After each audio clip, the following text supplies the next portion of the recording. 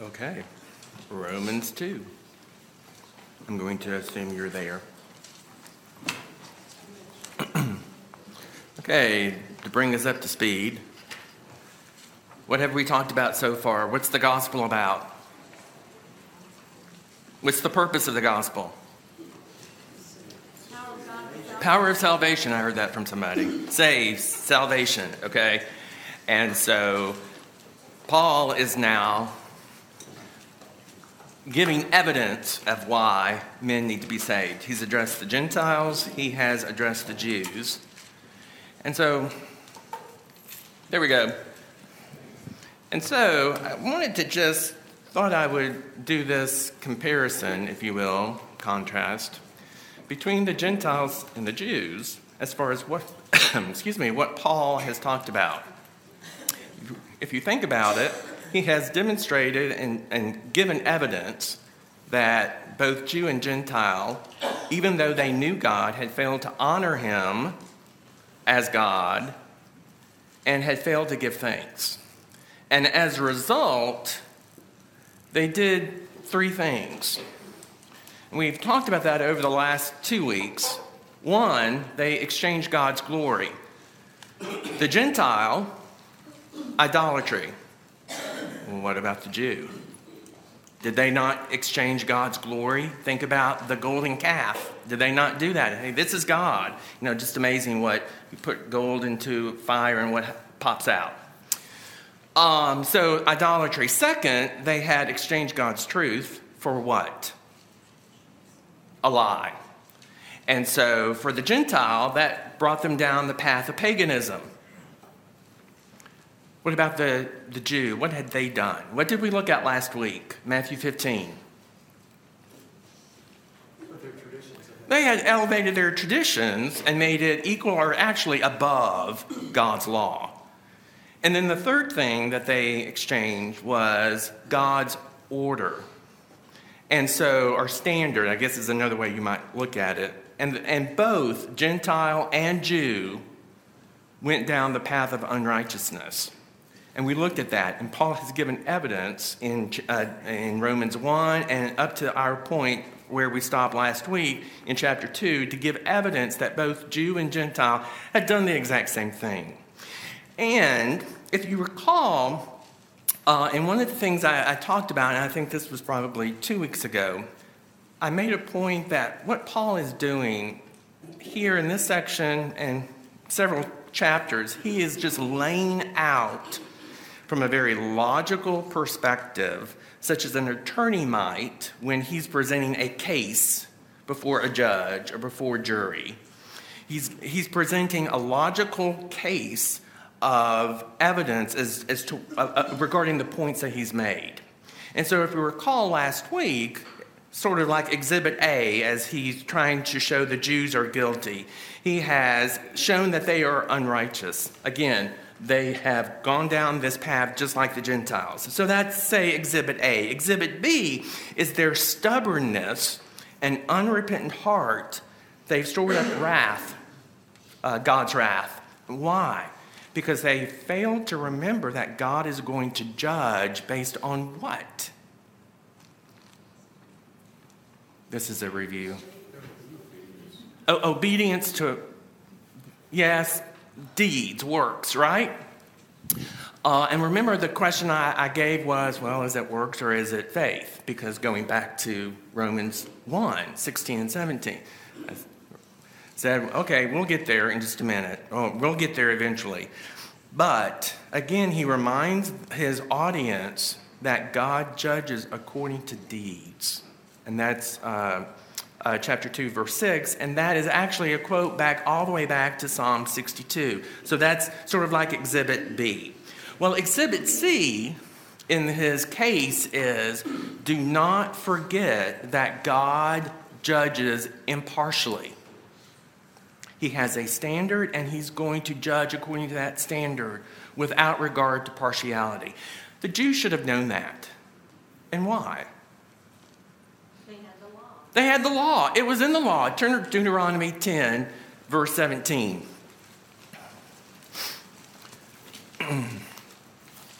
in Deuteronomy 10, verse 17, Moses describes God as this: "For the Lord your God is the God of gods and the Lord of lords, the great and the mighty and the awesome God who does not show partiality nor take a bribe." Okay? So everybody's going to be on the same playing field when it comes to God and his judgment. They should have known that. And he goes on to talk about this contrast between hearers and doers. Okay? That it's not the hearer of the law who's going to be saved, but the doer of the law is the one that's going to be justified. Does that passage sound familiar to you in another place in the New Testament? James, okay? So if you go to James 1, I think it's verse 23, 27, in that section. James lays out this concept of do versus hear. So we'll come back to these concepts of faith and work in other sections of Romans, and we'll make a conclusion later in the book. But the Jews and the Gentiles had both failed to do the law. Not necessarily the law of Moses. But the Jews had failed to keep the law of Moses, so they were guilty. The Gentiles had failed to keep the law that was instinctive to them. They were both guilty before God, because again, God judges impartially. And so he makes a point in verse 16 that judgment will be based upon this gospel. Notice in verse 16 of chapter 2, "On the day when, according to my gospel, God will judge the secrets of men through Jesus Christ." So Jesus Christ is the standard.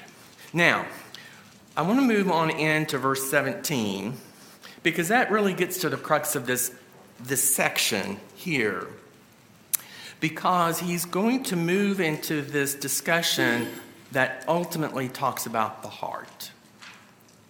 Okay? And so you think about the weekly briefing that I put in. If you don't get anything else out of this lesson, I want you to get this out of it. The true Jew, and notice what I put in brackets, child of God, is one whose heart is circumcised.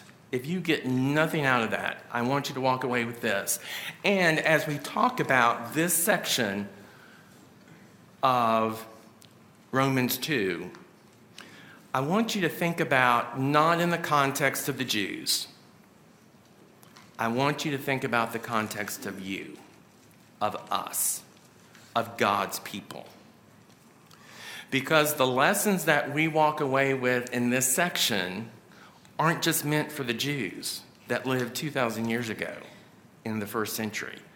They are designed to teach us.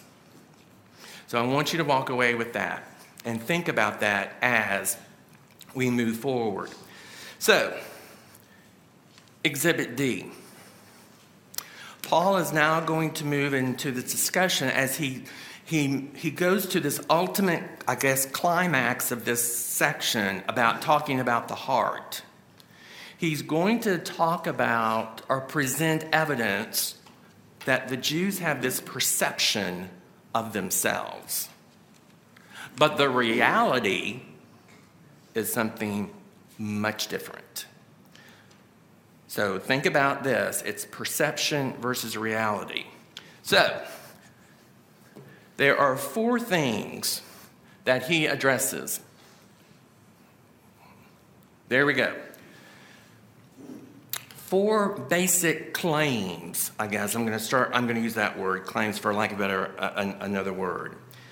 But he gives them, the Jews claim 4 things. They claim that they rely upon the law, that they boast in God, that they know his will, and that they approve the things concerning the law. Now, I want to dig deeper into these 4 concepts, because then we're going to discuss the reality, but then we're going to move from here to, as a result of their perception, they had this confidence about them.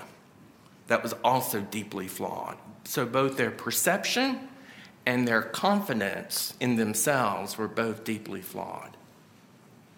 So, first off, let's talk about reliance upon the law. What did we think about last week? And Sam, you talked about it just a minute ago. Think about their use of traditions. Did they really rely upon the law, or did they rely upon something else?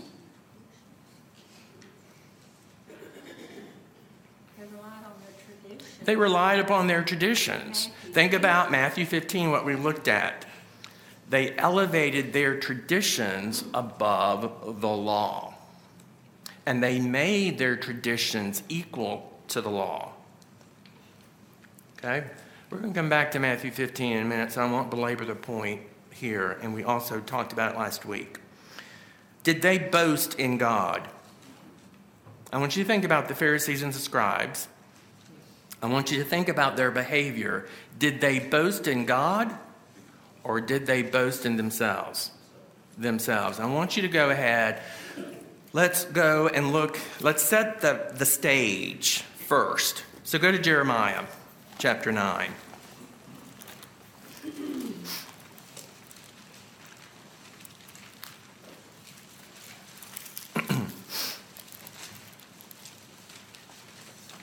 Well, it doesn't help me to go to Isaiah. Okay, so Jeremiah 9, verse 23, I'll begin there. Thus says the Lord, let not a wise man boast of his wisdom, and let not the mighty man boast of his might. Let not a rich man boast of his riches, but let him who boasts boast of this, that he understands and knows me, that I am the Lord who exercises loving kindness, justice, and righteousness on earth, for I delight in these things, declares the Lord. So when you think about going back to the law, to the prophets, the Jews, if they truly knew the law, would have known to boast and have confidence in the law. But I want you to now go to Luke, and you may know where I'm going. Luke 18.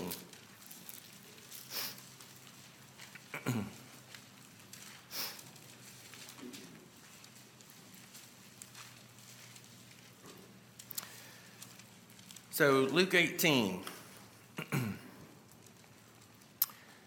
And he also told this parable to certain ones who trusted in themselves that they were righteous and viewed others with contempt.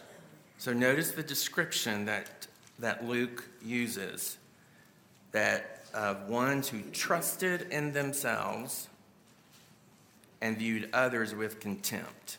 2 men went up into the temple to pray, one a Pharisee and the other a tax gatherer. Now, I'm going to stop here. What was the feeling of the Pharisees to the tax gatherer? Yeah, the Pharisee thought, didn't want anything to do with these tax gatherers. Okay?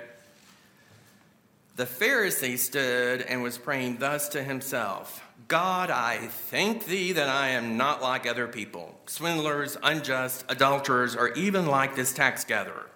I fast twice a week. I pay tithes of all that I get. But the and I'm going to stop there. You almost get the Nebuchadnezzar syndrome. Do you know what I'm talking about by the Nebuchadnezzar syndrome? Look at all the things that I have built. That's what this Pharisee's saying. So, the question, as I said at the very beginning, as we go through these exhibits or these claims that the people made, what about us? Okay? So, are we like this and have contempt for those outside the church? We need to be very careful that we have an attitude that's really more like the tax gatherer. Because what's the attitude of the tax gatherer? But the tax gatherer, standing some distance away, was even unwilling to lift up his eyes to heaven, but was beating his breast, saying, God, be merciful to me, the sinner. What was the attitude of the tax gatherer? Humility. Because if we're not humble, how can we stand justified before God? Because humility realizes our place before God. We are but a worm. Okay? So, did they fail or pass on rely on the law? Did they rely on the law? Pass or fail? Fail. Did they fail or pass on boasting God? Fail. 2 strikes. Okay? Well, now let's look at know his will. So if you go back to Romans, the 2nd chapter, let's look at this. But if you bear the name Jew, again, they have confidence in this name, and rely upon the law and boast in God and know his will. So that's what they're claiming. And let me say this. I don't think I said this earlier. But Paul is almost being very sarcastic in how he's approaching the Jew. So his sarcasm is meant to almost be a scathing rebuke to the Jew here.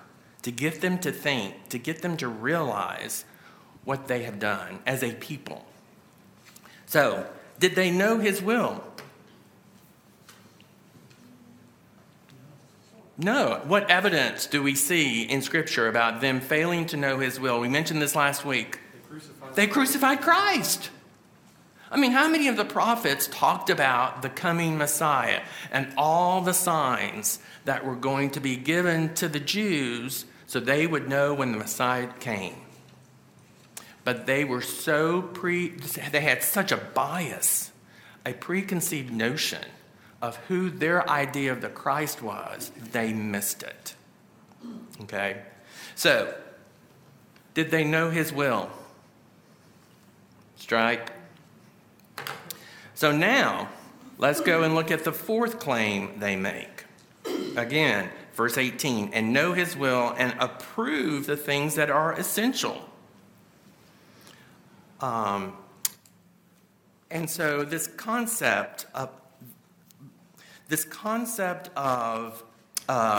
approving, the word actually means to test, to examine, to prove, to recognize something as genuine after examination.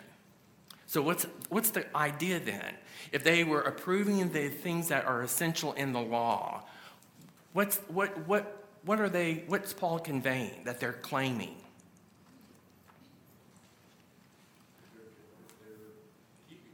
They're keeping the law, but they are doing a lot of examining. Okay? They're doing a lot of searching of the Scriptures. Think about the Bereans. Okay? They searched the Scriptures daily to make sure that what they were being taught was so. That's what they were claiming that they were doing. They were searching the Scriptures. They were examining. Were they? I want you to go to Matthew 23, because when I thought about this, I couldn't help but think about Jesus' rebuke, condemnation of the Pharisees. And he talks about all these woes. Okay? And I'm going to go to, I guess for sake of time, let's go ahead and just look at verse 23. Notice what Jesus says, woe to you, scribes and Pharisees, hypocrites, for you tithe mint and dill and cumin, and have neglected the weightier provisions of the law, justice and mercy and faithfulness. But these are the things you should have done without neglecting the others. Okay, so you get what he's saying? They were so focused on these things of the law that they did not look at the other components of the law. They should have done the whole thing. Jesus isn't saying they should have focused on the other three things. He's saying the Jews should have focused on it all, but they got biased and were looking at the little things versus the big things, the weightier matters. And I couldn't help but, again, think about this description of the Jews, that they truly had not examined the scriptures as they should have. So what's the lesson for us? We need to be searching the scriptures. You know, I've made a point, if you haven't been in my classes up to this class, I've made an historical point, and that is we have lost our ability to reason in a logical perspective. We put way too much emotion in our reasoning. And we've got to know the law. We got to know what's in here if we're going to go and convict others to follow Jesus. Because if our logic is based on on emotion, we're going to fail. Pure and simple.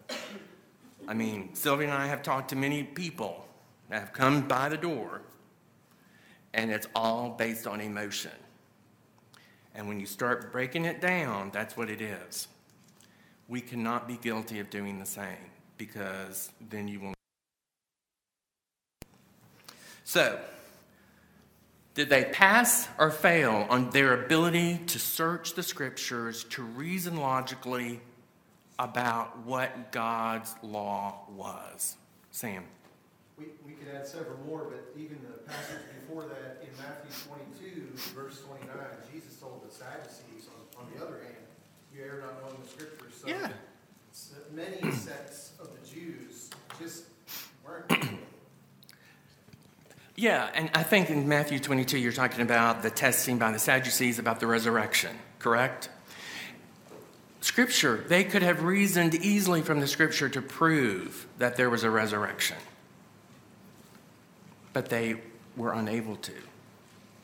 Okay? So, did they pass or fail?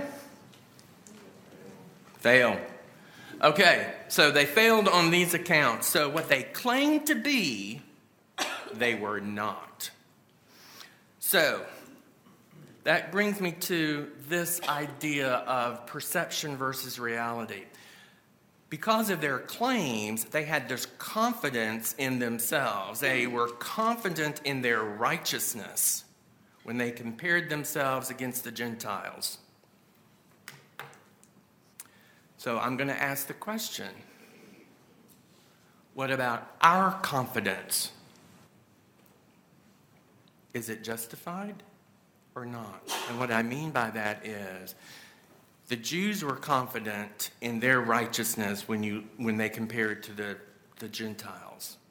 But when we take a true, honest look at ourselves, should we have that confidence when we look at the world around us? Do you understand what I'm asking? What I'm saying? So, there are three things that I want to talk about that Paul identifies. And again, this sarcasm. And so notice before I move on to this next slide. Notice what he says in verse 19, and are confident that you yourselves are a guide to the blind, a light to those who are in darkness, a corrector of the foolish. You hear the sarcasm here? And he's going to show that they really weren't. So, when I think about this guide to the blind, I'm going to go back to Matthew 15. So, Matthew 15.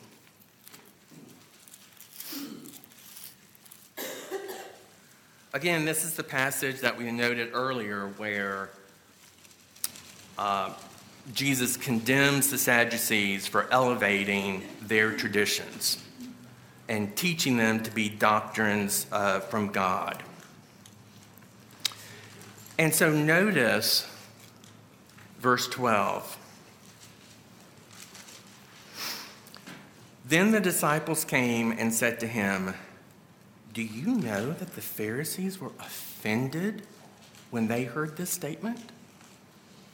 Can you just not hear somebody today saying, that could have offended somebody? Does that sound familiar?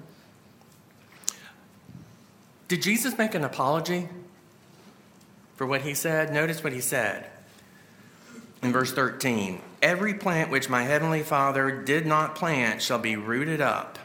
Let them alone. They are blind guides of the blind, and if a blind man guides a blind man, both will fall into the pit." Jesus made no apology here for what he said to the Pharisees.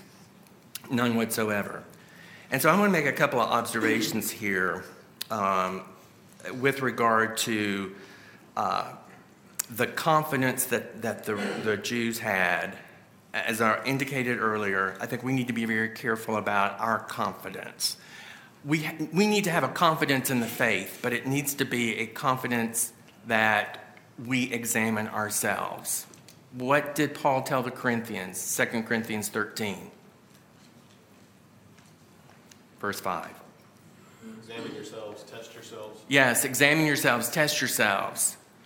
So we need to be continually examining ourselves and not just assume that we're Christians and we're good. We're on the church roster, I guess that is. We're in the church directory. We're good to go. The second thing I want to really hone in on is this comment from the disciples about, do you know that the Pharisees were offended? I think, in our world today, everybody wants to be politically correct. And that concept, unfortunately, continues to make its way into the church, where Christians feel like they need to be politically correct for fear of offending somebody. So I'm going to make this point. Number one, I want you to go to 2 Timothy, the 4th chapter. And I want you to go to verse 2. Because what is the instruction that Paul tells Timothy as a young evangelist? He needs to be preaching the word, be ready in season and out of season. But notice these 3 words: reprove, rebuke, exhort. Now, you have 3 terms there. How many of them are positive and how many of them are negative? 1 positive, 2 negative, because 1 plus 2 equals 3. Okay? So, where I'm wanting to go is this. When I think about here what the disciples say, I think about Paul's admonition to this young evangelist, and let's face it, we're all evangelists, okay, in some form or fashion, okay? Going out, teaching others. There is a measure to which we need to speak the truth in love, correct? That's what we're told. Speak the truth in love. But I think we far too often are concerned about the effect, quote unquote, that the hearer may have. But that hearer needs to hear the truth. And when I think about just churches today, there's a lot of fluff and not a lot of substance coming out of those churches. And we need to be careful that we are hearing substance and not fluff. And I'm just going to give admonition or instruction to the preachers here. We need to have our feet stomped on in 2022 because it's too common in the churches I have gone to, and I visited many.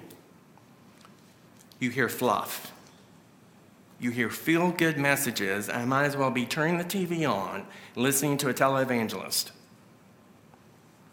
We need to have our feet stepped on and not worry about being offended, because Jesus made no apologies for this statement. And this was a very bold statement against the Pharisees. Sam. I don't know that I've ever been convicted of doing something wrong and felt good about it. And the gospel is to convict. Mm-hmm. And so if everybody feels good about everything they hear, there's something out of place. Yes. You know, when we hear a message that pricks our heart, that it's like, ooh, doesn't it feel good? What should we do? What should we be doing? We should be thinking and examining and thinking, how does this apply to me? It gives us a way to start thinking about how I am living or how I am thinking. I don't know who was first, if it was Alan or Chris. Let's go with Alan. Oh, you got the microphone. I guess you were first. It's interesting, right in Matthew 15, right after this passage you took us to, and the disciples saying, the Pharisees were offended. Are you aware of this? Jesus takes them to Tyre and Sidon right after this. And there's this woman asking Jesus, a Canaanite woman, and Jesus speaks to her in a way that we would feel is very offensive. Even, he says, it's not right to take the children's bread, give it to the dogs. Right. And we say, Jesus, that's kind of harsh or offensive. Oh, yeah. But she's not turned off by that, and you get this lesson that real faith is not stunted by being offended or having its feelings hurt. I think Jesus takes them there to show them that people that are really hungry for healing or for truth, they can hear it, and they aren't turned off by the message. They still seek it. Right, exactly. Good point. Chris, in just a minute.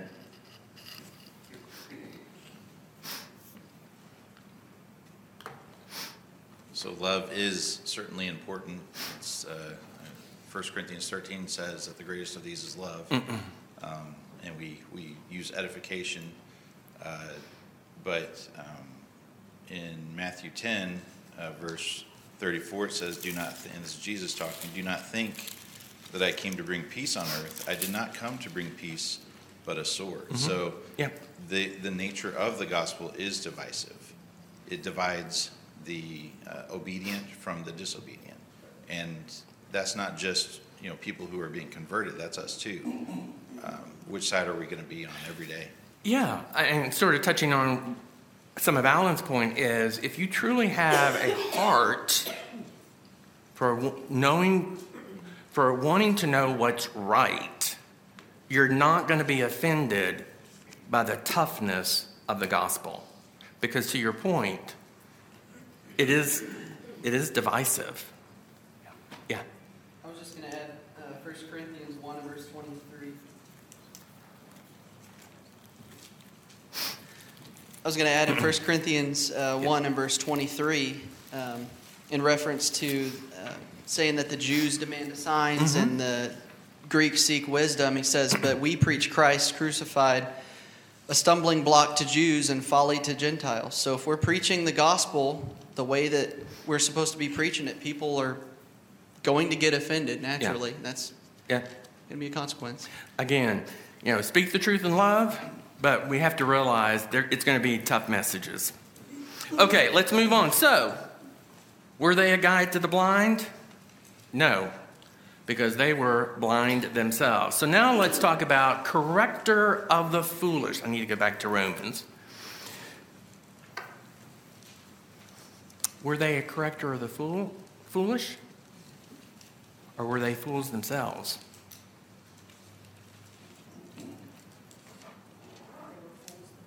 They were fools themselves.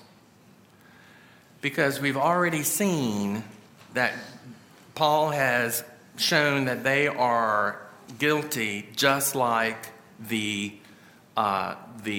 Gentiles. And when you go back to verse 22 of chapter 1, professing to be wise, they became fools. Now, yes, that's written specifically describing the Gentiles. But isn't it descriptive of anyone who elevates their wisdom above that of God? So, had they not become fools themselves because they had elevated their wisdom and their traditions above? gods.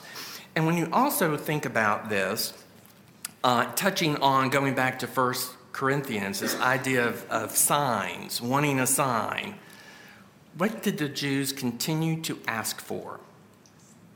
They wanted signs. But what did the prophets of the Old Testament do? They gave the Jews the signs so that they could prove so that when Jesus came, the Jews would have confidence and know that Jesus was who he said he was.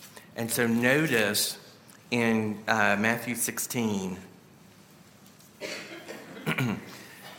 this craving for signs, beginning in verse 1. And the Pharisees and Sadducees came up and tested him and asked him to show them a sign from heaven.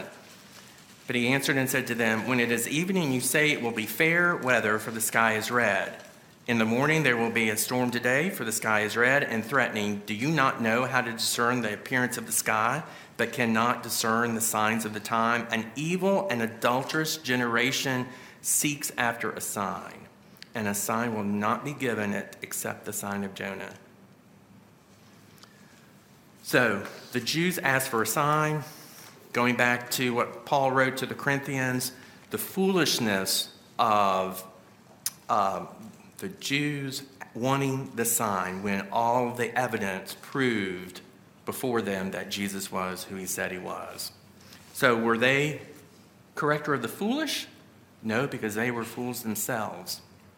Then third, they were teachers of the immature. This is how the New American Standard says it. A teacher of the immature, verse 20. Well, this word immature actually means untaught. So were they a teacher to the untaught?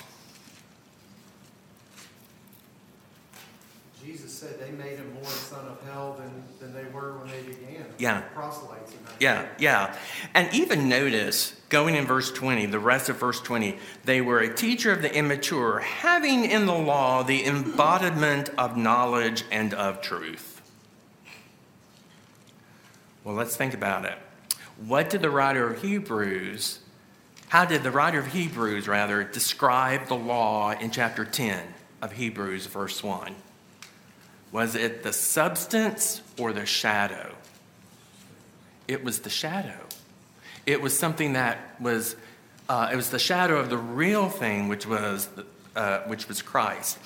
When you even thinking about Hebrews, when you think of Hebrews 8, and the writer of Hebrews quotes Jeremiah 31. Do you recall what the writer of Hebrews says in chapter 8? I think it's verse 13. And when he said, meaning, going back to the prophet, when he said a new covenant, he has made the first obsolete. But whatever is becoming obsolete is growing old, and growing old is ready to disappear. So, what should the Jews, if they had thought rationally and logically through the prophet about a new covenant coming, what should they have known? The current covenant was going to go away. The law was not the end. And that's where that going back to the Jews couldn't think logically. They couldn't reason from this scripture that this necessarily implies this. And so because of that, they saw that the law, again, as Paul describes, was the embodiment of knowledge and of truth. So, were they teachers to the untaught? They thought they were, but they were the untaught themselves. And so, again, this rebuke here of Paul to the Jews. And so then he moves into, this is really just question number 2. What was the result of how the Jews were living? when you think about their claims and really what was going on, the reality, what was the result? The way they were living, what did it result in? Let me word the question that way. They were living like the Gentiles, yes. And what did that bring about to God? Blasphemy, yes. Their way of life was blaspheming the name of God because they were living just like the Gentiles were. And this verse 24 is really taken from Ezekiel 36. And I want to go there for just a minute. I know Matt will not press that button yet. So if you go to Ezekiel 36, beginning, the passage itself is verse 20. But I want to go back up a little bit, and just for sake of time, I want to just observe this. If you go to verse 17, Israel has sinned, and their sins have defiled the land. Verse 18, God brings wrath upon the people, for they have forsaken him and turned to idols. Verse 19, he scattered them among the nations and has judged them according to their deeds. Verse 20, they continue to sin among the nations, and these nations are saying, I thought these were God's people. And so notice verse 20. And when they came to the nations where they went, they profaned my holy name because it was said of them, these are the people of the Lord, yet they have come out of his land. And so really when you get to verse 21 and following, then Ezekiel shows how God is going to rectify the situation and demonstrate to the nations that indeed he is Lord and his name is holy. But I wanted you to have some context to Ezekiel 36:20, because when you get to the end of this section, he talks about the heart. And I thought that was interesting. In verse 26, moreover, I will give you a new heart and put a new spirit within you, and I will remove the heart of stone from your flesh and give you a heart of flesh. And so this idea now of the heart, I then want to transition to this next topic of circumcision, and that is a circumcision of the body versus a circumcision of the heart. Because when you think about the body, what did the Jews perceive circumcision to be? Physical act. A physical act. Hey, that makes us Jews. But what does Paul say here in this section of chapter 2? If therefore go to verse 25. For indeed circumcision is of value if you practice the law. So it's not just circumcision makes you a Jew. It's circumcision plus keeping the law that makes you a Jew. But if you are a transgressor of the law, your circumcision has become uncircumcision. It's of no value because you're living like the Gentile who's uncircumcised.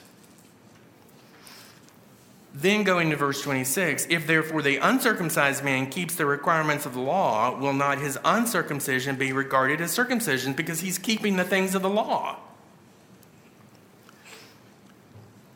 And then verse 27, and will not he who is physically uncircumcised, if he keeps the law, will he not judge you who through having the letter of the law and circumcision are a transgressor of the law?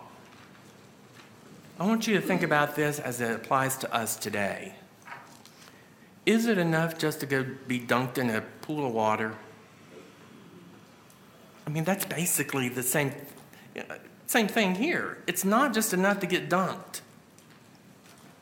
But it's the baptism, it's the removing of the old man of sin, and we'll get to that in Romans 6. And then making sure that we are obedient to the law, to Christ's law, and live it daily. I have to stop here. We'll pick this up here and move it into chapter 3 next week. Thank you.